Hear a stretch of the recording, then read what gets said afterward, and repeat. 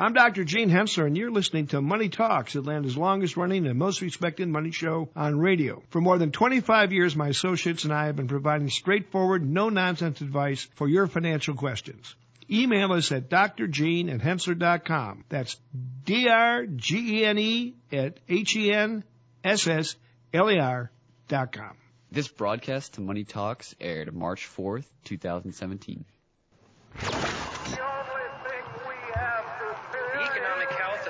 There are four essential economic freedoms. The excessive decline in the dollar. For lack of a better word. Late rally on Wall Street seems to fail. Growing the economy. Welcome.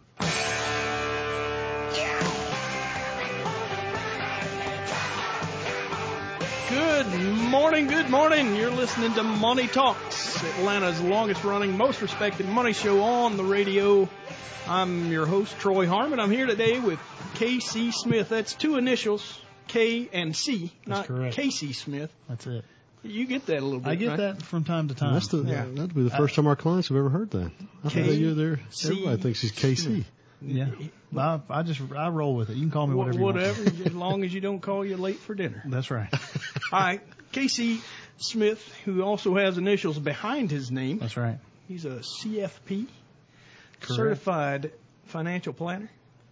And we have another guest. I'm going to call him a guest. That's this right. time, I missed last week. Well, you didn't miss last week, but you missed a whole lot of other things, like maybe the call on the market. Well, that was intentional, Troy, okay? As head of our research department, I'm trying to make you look good. And do well for our clients, too. I mean, when I call it bearish, what happens? It goes up every time. Yeah. So what do you think I'm going to call today? All I know is I'm taking you to Vegas, and I'm going to bet on whatever the opposite of whatever you put down. That's usually what I do. No doubt. Yeah. So that's Jarrett McKenzie we're referring to. He that's also right. is a CFP, and he's got something else, like Certified Wealth Strategist. That's right. I got that one right. I never remember. I know the CWS, but I never remember what it means. First time for everything. You're getting there. About that. Picking it up after all these years. Yeah, no kidding. Well, Jared, I know you would have probably said otherwise, but this week, guess what? The market's up about 1% since our last radio show. Yeah, thanks to my call. How about that? Look, if every instinct you have is wrong, then the opposite would have to be right. Yeah. Look, at this point, it's become a trend. I think we can tell at this point that if I call it down, it's going up. So the I want to keep doing well by our clients. All right, I'll keep doing. You heard it here first, folks. Yeah. Whatever Jarrett says, go with the opposite. I hope it's not that way throughout your life, Jarrett. But no. I wouldn't pass up the opportunity to give you a little bit of grief. Telecom's the only thing negative this week, so maybe it was that sector you were talking about. We'll just go with that. Mm-hmm. Down 0.43% or 43 basis points. Real estate's also kind of toward the bottom. It was kind of a strange week this week on Wall Street. We're up 1%, but it was led by utilities. Yeah. That has not been the case lately. Very strange. Utilities up 2%, and we saw yields increase pretty much across the board as well. It's still real strange. What we saw was a real strong rally after Tuesday night's speech, right? Yeah. So really, what did we find in the speech from the president? We found pretty much a reiteration of the same. The only real piece that I picked out, I think he made this claim, but he basically went right at the fact that he's not the president of the world. He's the president of the United States. Yeah, absolutely. And I thought it was a very well done speech and well received. Clearly, as the market, absolutely. as the market is concerned. Yeah, the market spiked much higher on Wednesday on the heels of that. And strangely enough, the bond market sold off. Yields increased pretty significantly on the news. So speaking of yields, do you see what I see? I'm not sure if that thing that Jarrett's doing right now is what you're talking about. Yeah, I see that. Yeah. It's not worth talking about on the air. No, I don't think we can talk about It's that. not appropriate. Right. So the 2-year was up about 12.6 basis points. Right. 5-year up 15.9 basis points. Yep. 30-year was still up, but only 6.7 basis points. So is that a little bit of flattening going on? It is a little bit of flattening. The thing that's also strange, we see yields increasing. We see on Tuesday, late Tuesday, the Fed came out and talked a little bit about what they're going to do going forward. Feel like they're being discounted a little bit, not being paid enough attention to. So now the market's got the Fed, the implied probabilities of a Fed increase in March at somewhere over 80%. That's a huge development just in the last week. Right.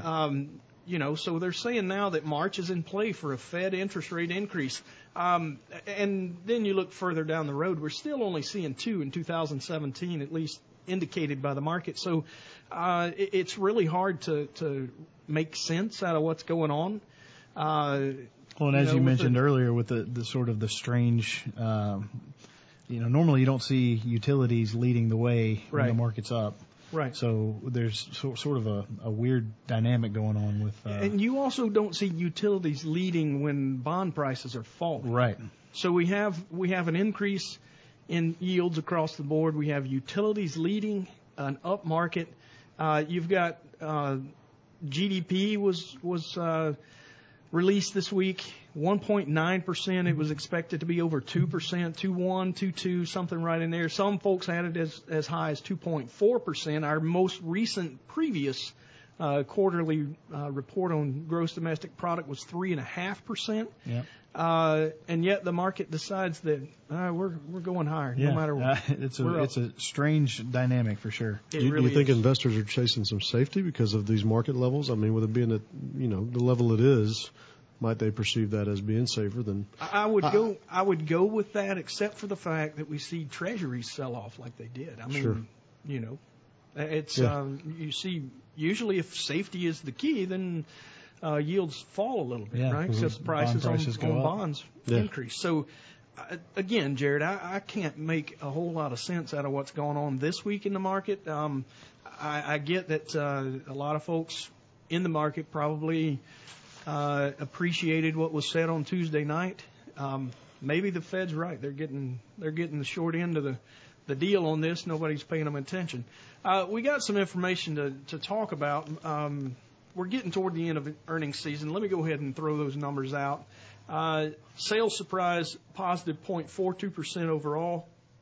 Earnings surprise 2.5%. On the sales growth, which I think means more than the surprise numbers. The surprise is only telling us that analysts kind of got it wrong. Sales growth 4.85% in the fourth quarter, and earnings growth 6.4%. Pretty substantial numbers. It's not bad at all. The details are more or less where they were previously. We do see earnings growth at 114% in utilities, which might be the reason that some of those utilities are higher. Even when the underlying fundamentals seem to have led us to the fact that they should have been lower. Right. And then energy's negative 9%. We had it not just a couple of quarters ago that energy earnings growth was non-measurable because it was so far negative. So I guess that's overall a positive development. We're getting a little better with energy, but it's still not killing it, I guess, is about the best way to say it. So we do have several indicators. I've already mentioned GDP. The only piece that I didn't talk about, savings rate slipped to 5.6%. In the prior quarter, it was 5.9%. That was also released with the GDP. Case-Shiller home prices are still pretty substantially positive. Index, the 20-city index rose to 5.6 from 5.2% in the previous month. The 10-city index was up 4.9 versus 4.4%. And then consumer confidence, this one always kind of baffles me, but we always ask the consumer because we get their sentiment. It lets us know kind of what they think, whether or not you can't use this as a true indication of the economy, but it is a good indicator of what the consumer's thinking. Right. And consumer confidence rose 3.2%. Or 3.2 points, in February to 114.8. January's number was revised downward by 0.2 points. And that February number is the highest reading for consumer confidence since August 2001. Yeah. Wow. Going way back. So the consumer's thinking things are great. I guess that's not surprising that we would have a positive market, if the consumer actually makes up so much of GDP. Right. MBA mortgage apps, we look at this every week. It's positive again. The total composite index, 5.8% positive. Refi index, 5.1. Purchase index, 6.5. So people are out buying houses. Spring seems to have come, at least to the southeast, a little bit early. We've got all the flowers are in bloom. I've got azaleas. I'm a little worried about the azaleas for the Masters this year. I don't know what they're going to do. Are they going to put them on ice or something? I don't know. They could fall off. The blossoms could fall off before we get there. It really is early, but we've seen weather make a huge difference in our in several things. Those utilities probably are going to be talking about that. Yeah. Next quarter earnings release. Nobody used as much gas as they would have normally expected them to. U.S. personal income, I've talked a little about this. The numbers in this particular piece are a bit different. When you look at nominal personal income accelerated to 0.4%, and that was versus a previous number of 0.3%. Guys, I think we should probably take a real quick break, and we'll come back in just a minute with more economic news and maybe a dog of the week. How about that? Sounds good. Let's do it.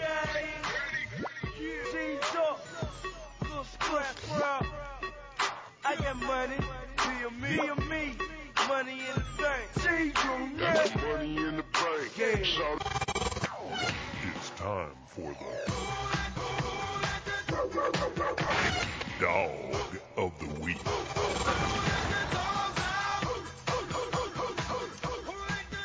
All right, we got a dog of the week this week, and it actually involves dogs. Story out of Bloomberg from March 1st says after a family Shiba Inu died. I didn't even know what breed that is. I had a friend that had a Shiba Inu. Really? Yeah. Dawn Sabins decided to surprise her 7-year-old son with a new puppy. In March of 2015, she dropped into a San Diego area pet store looking for an English bulldog. She walked away with a golden retriever. That's not the story we're talking about. Strangely enough, she paid $2,400. She got home, checked out her credit reports, and saw that there was a charge for $5,800 on the credit report from a company she had never heard of. When she was in the store, she decided that she would just finance the purchase of her dog, $2,400, but it turned into $58. She calls the company. This company is called, I can help you with this. Hang on just a second. Wags Lending. Wags Lending has got a guy from Nevada. You can go to their website and check it all out. But basically, she called and told him, how in the world does my $2,400 dog get to $5,800? She said she almost fell over when she found out that they said, oh, no, you didn't buy the dog. You're leasing the dog. What? Leasing the dog. Yeah, the overall fee, it's like $117 a month, and goes for 36 months on a lease. How old was the dog? Well, it was a puppy. After the lease, you can buy the dog for just a couple more monthly payments. This is quite a deal. This is an interesting concept. This is a spin on CDOs. This is a collateralized dog obligation, not a collateralized debt obligation. And nice. I think, and what's even stranger is, if you read more into the details of this story, it's not for the common person who probably might want to put that on their credit card, maybe pay it off at the end of the month. That's kind of what I would say if you didn't have folded money like that. But they do big business in subprime. So it's subprime CDOs. Wow. Subprime collateralized dog People obligations. Who want their dog, and they want it right now, and don't really have enough money to pay for it, can go out and, now, they smell sell an it like you're here. financing the but dog. They need another mouth to feed. That sounds... Credit dog swaps. Yeah. That's the next thing coming. Say it turns out to be about 36% or 170% on an annualized basis for most of the leases that they make on a dog. Now, a lot of folks will lease their car and lease, a home. We know we got a secular move where people are not wanting to buy a house. See, the thing anymore. about a dog is the early years are kind of the more painful years, right? I mean, you got to potty train the dog. Yeah. You got to, the pup is chewing through everything. You got to train it. Yeah. So after you've done that, you've done all the hard work. Why do you want to give it up at that point? Well, it sounds like this lady didn't know she was going to. Apparently, she doesn't know how to read either. Clearly, she was surprised that she had just leased a dog, and I mean, who would pay $5,800? I think probably all of us who might have a dog, and vet bills and food and all the other things that go with dog ownership probably pay that much. But moral of the story: read before you sign. Yeah, well, not only that, but I mean, there's a business out there for everything. Yeah, well, that's true. Who would have ever thought? I'm telling you, there's an opportunity to credit dog swaps. We can capitalize on this going upside down. There you go. Yeah, how can we trade that, Troy? Can you figure that out for us? No, I don't want to even be a part of it. Well, you don't think that would meet our criteria? I mean, absolutely not. I mean, maybe on the investment side, somebody will want to get a hold of that. But somebody that's going to go out and be willing to pay 36%, they're probably not our credit profile. Yeah, I would say you might be right about that. Yeah, sounds like a pretty high vig cousin Vinny down the street. Yeah, no doubt. All right, guys, hopefully y'all got something a little more entertaining than that particular dog of the week, but we do have a case study. That's right. And Jarrett, is this something that you ran into recently? We got Reed and Kristen, is that right? That's right. Work with a financial advisor. Recently, Reed let his advisor know he invested in a Trump portfolio. He's seen an article where a fund manager touted his Trump portfolio. It was full of stocks that should do well, given the administration's policies. High fees, about 3%. Wow, that is high fees. Yeah, extremely. And then the portfolio includes many of the same stocks that the advisor himself actually recommends. So that's right. What'd you do in that situation? Yeah, well, the first thing I did was come to see you. It's something we looked at together, and, it is something that has come up a couple of times now. And, frankly, you might expect it to, given that, when there are big changes like this, perhaps one in the administration, some companies will take advantage of that change in terms of designing a product like this one around it, because basically it is an election fund that has pooled a group of investments together, in this case stocks, that are or would hope to be designed in a way so that they would do well if, dependent upon what the current administration's policies are or were promised to be. And so, what we found in this case was not only was the advisor actually investing in this fund, he was also over investing in companies that he already owned, because he was buying more exposure to the companies that he had in the portfolio that we helped them manage So one of the things to keep a close eye on here when considering basically products like this is how might that affect the other side of your portfolio or the rest of your portfolio? Because you can. There's a number of different angles here that you might want to keep an eye out for, but that would be one of the first places I would start, is to say, is there any duplication in what I'm buying and what I've already got? But not to mention, what is that going to cost me? Because in this case, given that there was duplication, it actually turned out that with the fund's fees being 3+%, over 3%.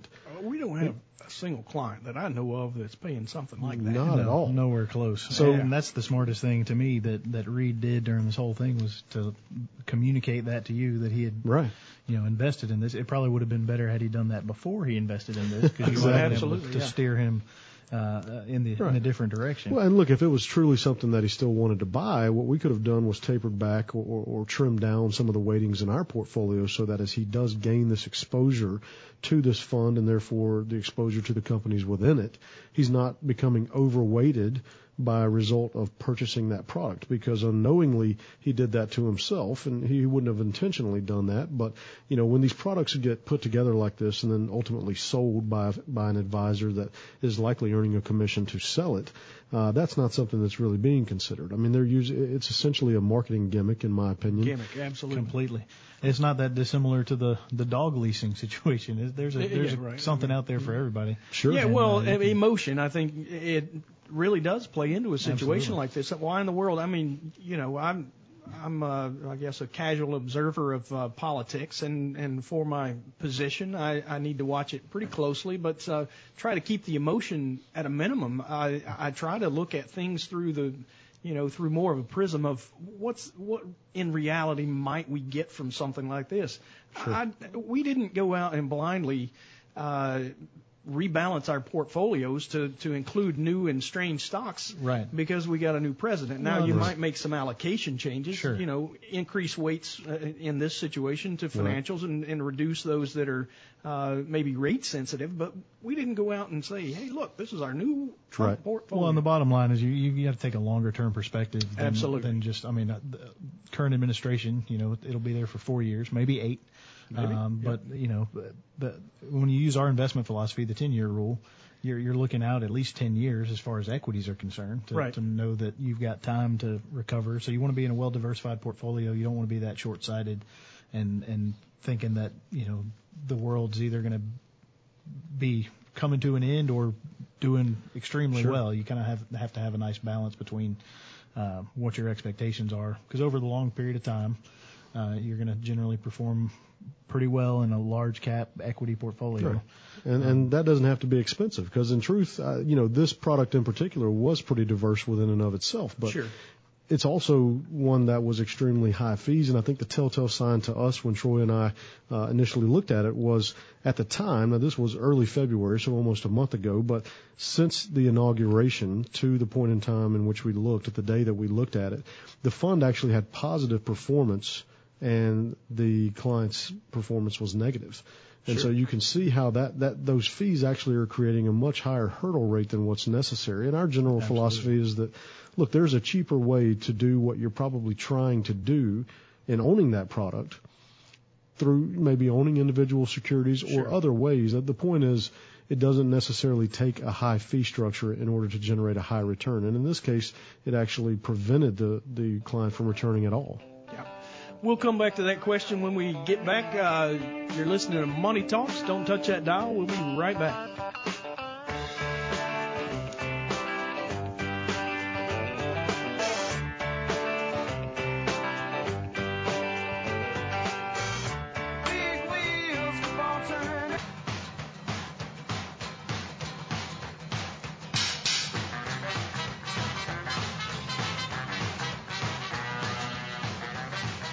We're back. You're listening to Money Talks. I'm Troy Harmon here with Casey Smith and Jarrett McKenzie.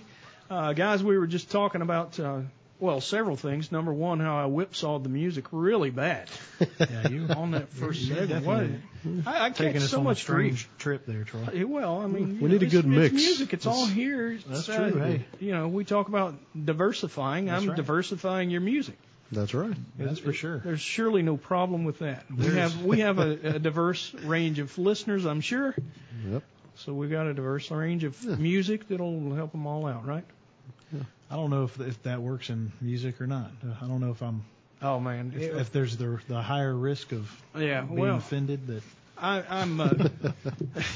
You think I might be reading too much into it. You're saying we probably ought to stay kind of down the middle of the road and not on the tail end of either one of these? Look, I'm all for it. All right, well, whatever. Move throughout the spectrum. That's right. Okay. We were just talking about a situation that we ran into where we had a client. It happens often. Right, we've been running into it. I mean, we've created a case study around Reed and Kristen here, but the reason we did that is because this has come up a few times now, and so we felt like we needed to address it, given that since the inauguration, clearly there's been a lot of things happen. I think, what has it been, 12 or 13 new record highs since the inauguration? So seems one every day. Right. The fact that there are advisors or companies out here that are creating products designed at I don't want to say manipulating investors or clients, because that's not necessarily what's happening. It's just that they're packaging investments together as a product to try and entice people to invest in a certain way, and in doing so, actually making it very expensive to do when they could do virtually the same thing in a much cheaper way. And that's sort of the point we're trying to get across here, is that, if you're looking at one of these products, be it an election fund like the one in question as it relates to this quote unquote Trump portfolio, or really a lot of other products that you might be considering, also consider ways in which you might be able to accomplish your objective cheaper, because, in many cases that will actually be how it pans out. I don't think that these type fees, again, 3.5%, almost 4% are necessary. Well, and the reason that they're able to get away with that kind of thing, Jared, is, obviously it's something that's not easily seen by the client. Right. You tack a fee onto a fund, a pooled investment product like this, and it just comes off the net asset value of that fund. Exactly. And so you don't necessarily know what the fee is. Yep. Well, most people don't. You're absolutely right. That's a great point. Well, and there's another thing too. You just said, what's the longer term strategy? Yeah, you don't want to make this or allow this opportunity to get away. I don't know if that's really the best way to look at the market. But if you're doing something that doesn't really fit with a strategy that you've already got in place, you need to be careful of that too. So, in this particular instance, you can see overlap with other stocks that you already own. It'd be real easy to overweight in a position that you might not expect to do well. And, your ultimate point was paying 3% for negative earnings or negative returns. That just hurts. Well, it creates a heck of a hurdle rate, right? I mean, absolutely. Let's say, and these are viable investments. In fact, that's where some of this duplication is coming from. There's 5 or 6 or even more of these that we've seen in these election funds that a lot of our clients already own and are recommended by our firm. And so they don't necessarily need to be going out and spending much more on the same investments, while also overweighting those investments and doing something that might be working against the strategy that they've already got in place.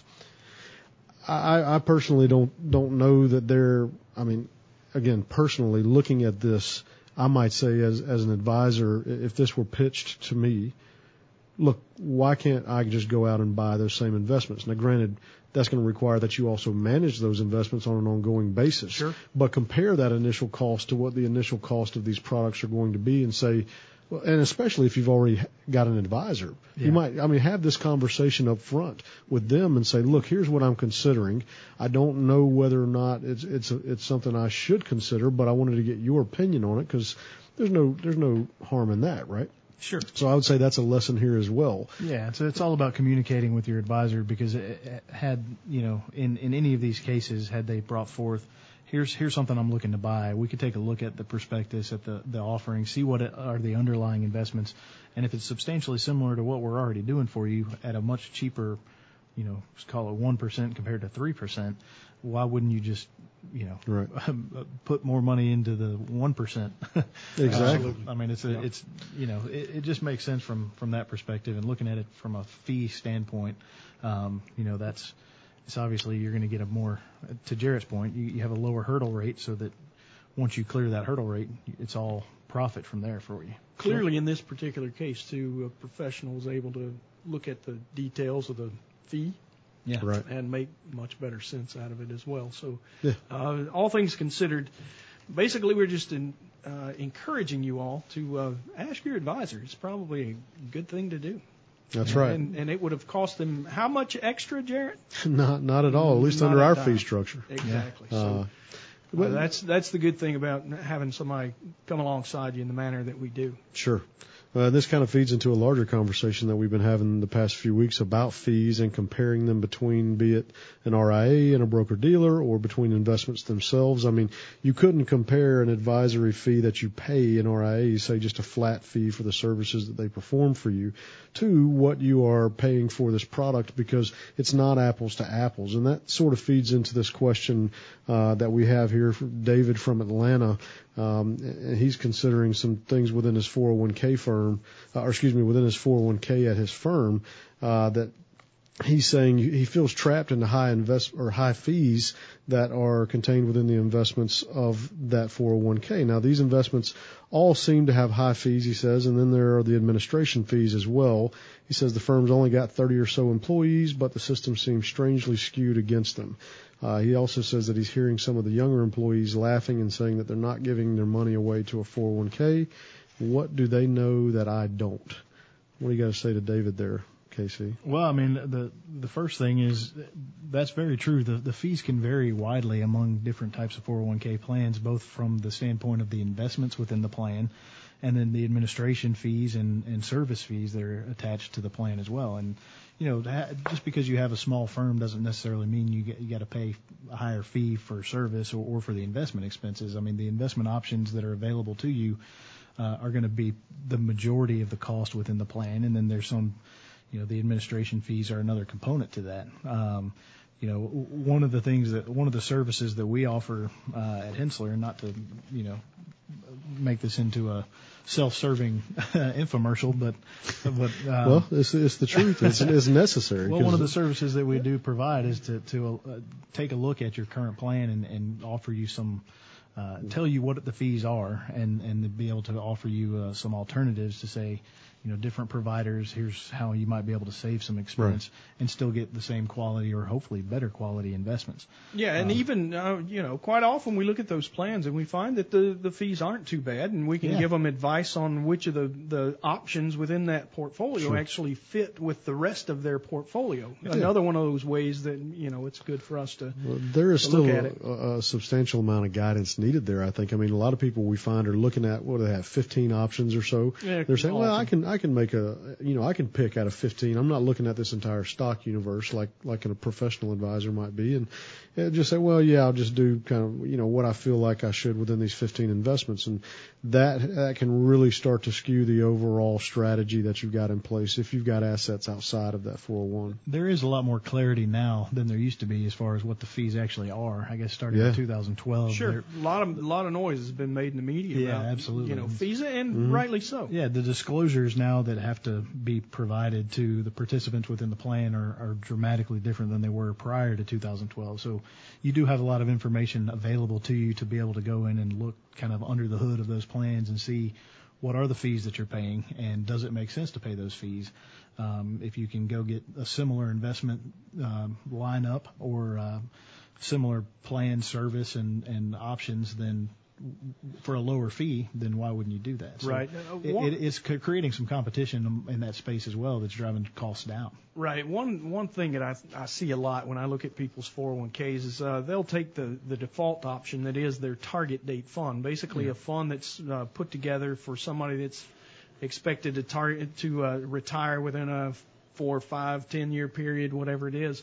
And while that's a real easy decision to make, it doesn't always make the best sense. You have to kind of hold that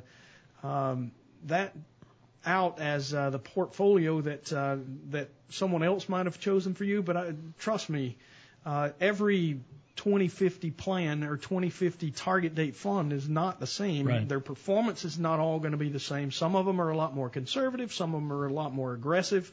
If you're out 30 years, you can take a bit more risk. Sure. And I think just about every target date fund I've ever seen, no matter what the retirement target date is, has bonds in it. And I'm not so sure that that's going to be your absolute best choice. Probably some cash too. I mean, there might be some uninvested money that's just sitting there and not earning anything. So. Absolutely, yeah. They'll load them up with all kind of things. It's good to review your 401k for sure. Guys, let's take another quick break. Music's a little better this time, right? Maybe it's identifiable. Sounds good to me. All right.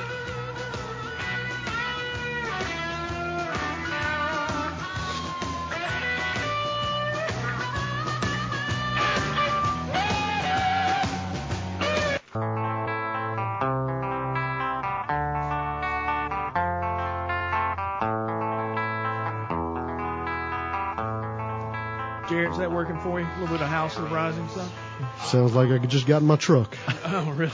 Speaking our language now, Troy. You're listening to Money Talks with Troy Harmon, K.C. Smith, and Jarrett McKenzie. guys, we've been answering a question or two, and I never gave out the contact information. Let's do that real quick.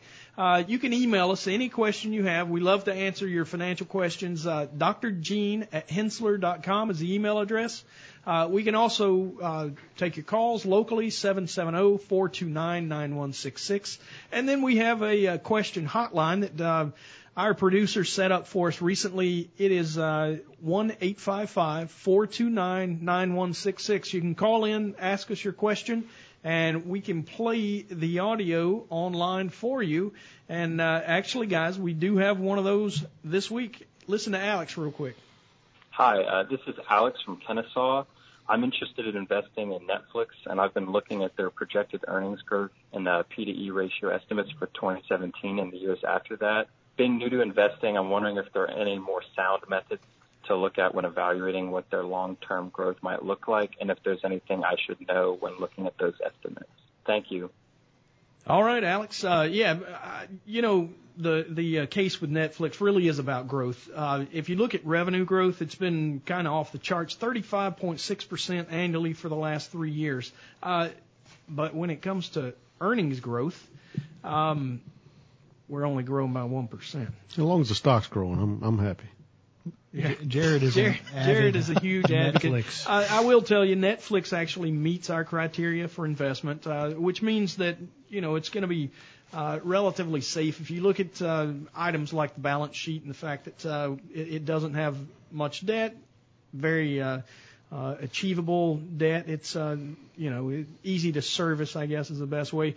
But when it comes to predictable earnings, I'm not so sure that we've got one here that's all that predictable. Would you say that some of that? I'm sorry. Go ahead. No, I'm just going to say the last couple of earnings releases, they've knocked the cover off the ball. Right. They've beaten significantly, but at some point, and the price on this thing, the P/E ratio, 331 times earnings. Yeah, that's pretty expensive. That's tough. Oh, Jared, I hope your price is much lower. I've been holding it for years. Years. All right, so he's a seasoned investor in Netflix. House of Cards coming back. As long as I'm paying that monthly fee, I'm going to be a shareholder because I know every time it comes out, I say, man, is this worth it? Well, I'll tell you this. In times past, I have actually kind of sneered at Netflix as an investment. I guess I tied it too much to maybe the old Blockbuster and how easy that seemed to be to kill. But you got Netflix now that's creating its own content. Yeah.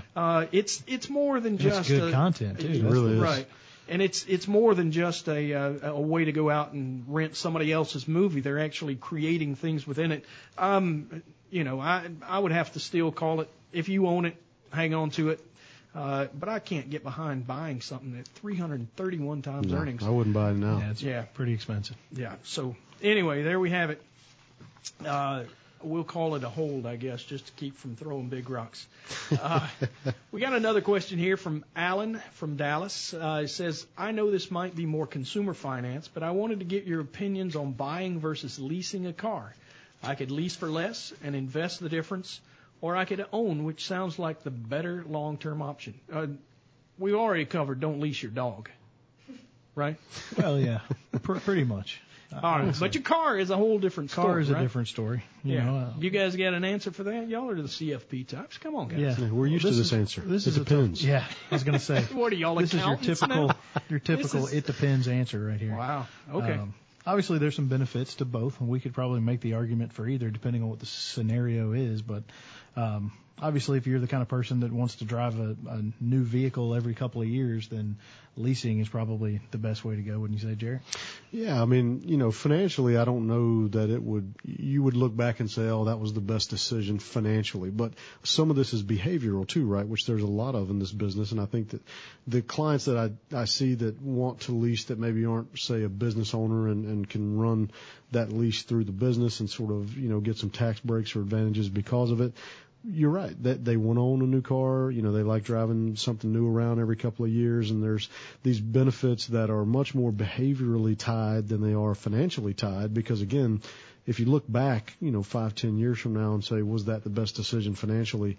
rarely, I would say, at least not as much as you otherwise would say. Maybe I don't think that was the best decision. You can probably drive a newer, nicer car maybe and be able to afford the payment better with a lease because of the way that they calculate the payment. Exactly. It's not based on, the purchase price, the value of the car when you buy it. It's based on the depreciation actually. Yeah. So it's a different way of coming up with how much your payment's going to be. So you can probably get a little bit more car for your money if you lease. On the flip side, there's limitations. Yeah, there's definitely limitations. You're usually limited on how many miles you can drive in a year. 12 to 15,000 would be kind of typical. Yep. There's if you're the kind of person like I am, where you're pretty hard on your vehicle, and I got 2 small kids, so.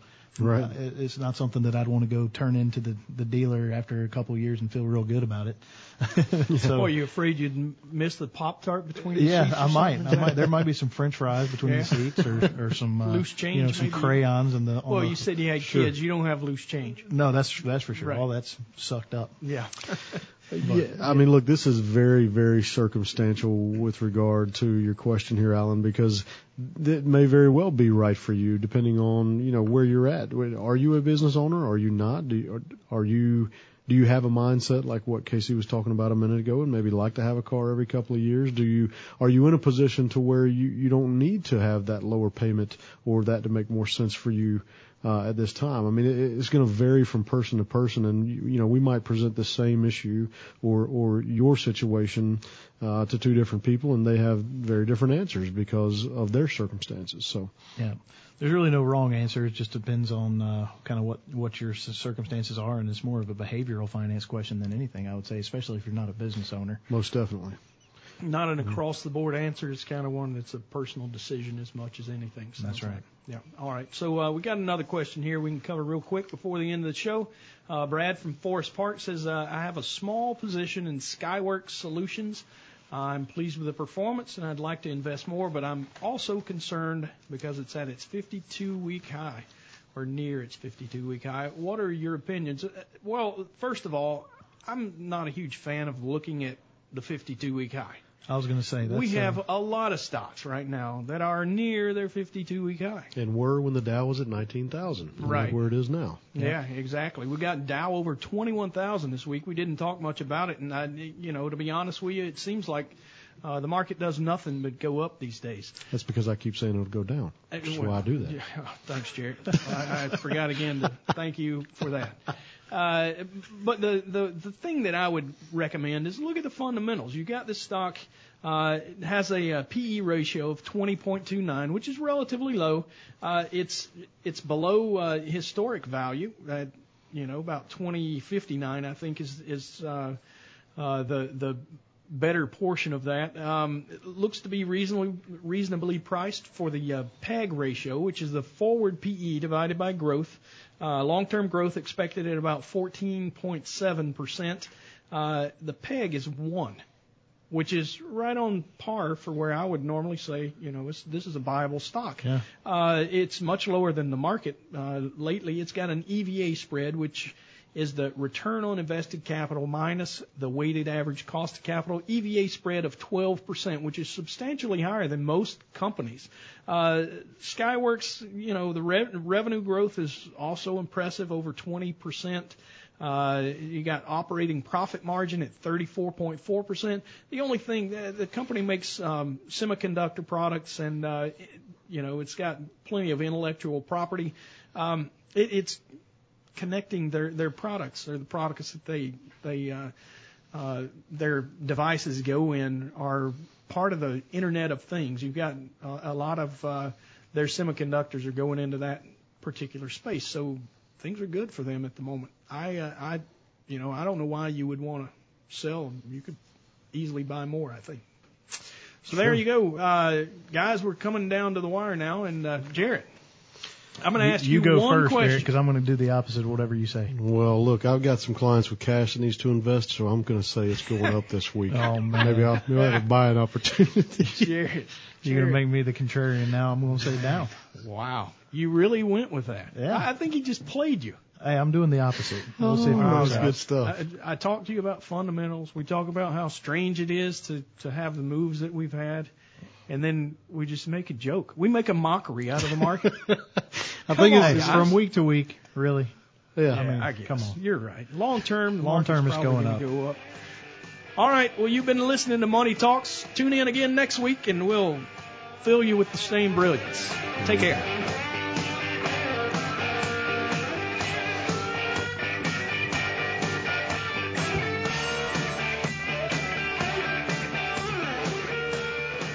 All material presented is compiled from sources believed to be reliable and current, but accuracy cannot be guaranteed. The contents are intended for general information purposes only. Information provided should not be the sole basis in making any decisions and is not intended to replace the advice of a qualified professional, such as a tax consultant, insurance advisor, or attorney. Although this material is designed to provide accurate and authoritative information with respect to the subject matter, it may not apply in all situations. This is not to be construed as an offer to buy or sell any financial instruments. It is not our intention to state, indicate, or imply in any manner that current or past results are indicative of future profitability or expectations. Portfolio holdings discussed are subject to change. There is no guarantee that in the future these securities will be held in Henssler accounts. As with all investments, there are associated inherent risks. Please obtain and review all financial material carefully before investing. Henssler is not licensed to offer or sell insurance products. This overview is not to be construed as an offer to purchase any insurance products.